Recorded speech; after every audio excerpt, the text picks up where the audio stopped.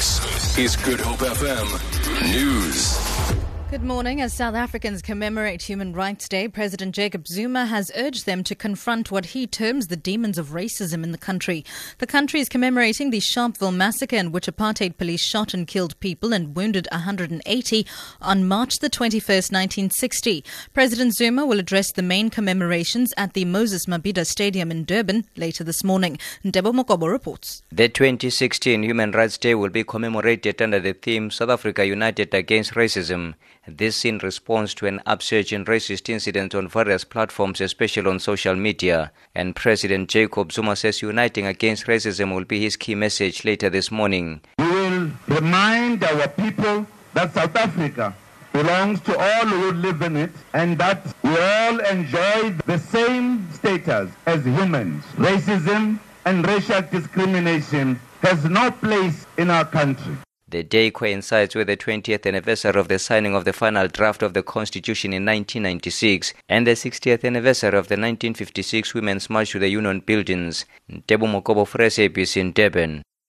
Meanwhile, DA leader Mmusi Maimane will commemorate the day by laying a wreath on the site of the massacre and attend a memorial service.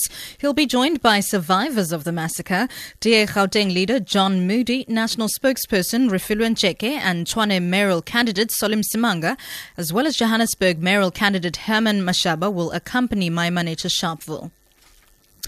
At least 10 people have been killed in various vehicle-related crashes in the Western Cape in the past 24 hours. In one incident, 7 people were burnt beyond recognition when the vehicle they were travelling in overturned and burst into flames between Montague and Berrydale in the Cape Winelands. Provincial Traffic Chief Kenny Africa. Late last night, we had another accident on the N1 just outside Paarl, where, like motor vehicle, the driver there also lost control. This vehicle also burnt out completely, and 2 of the occupants in that vehicle also died. A pedestrian was knocked over on the Worcester Road, and then we had 2 motorcyclists who lost their lives over this weekend. The Cape Peninsula University of Technology in Bellville says it will discuss issues that workers affiliated to trade union NEHAU have raised at the institution.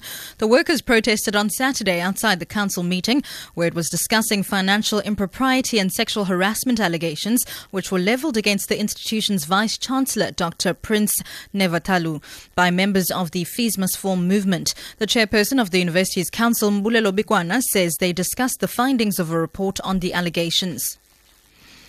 And finally, the biggest winners from the 10th SAFTA Awards are feature films Dis Ek Anna, which scooped 5 Golden Horns, including Best Film of the Year. TV show ZAR News, Puppet Nation won themselves 4 trophies, including Best TV Comedy. The SABC's Skim Sam was awarded Best Soapy. The broadcaster's Katlego Maboy walked away with favourite TV presenter for his work on The Espresso Show. I won! Oh my gosh, yes. Second year in a row, South Africans voted me as their favourite presenter, something that is extremely humbling, that I'm so grateful for. So thank you. Thank you, Kialeboha, Ndoleboha, Danki, You're nominated twice in one category. You know, that just made the deal even sweeter. And to walk away with the Golden Horn is an honour. For Good Hope FM News, I'm Sibs Matiela.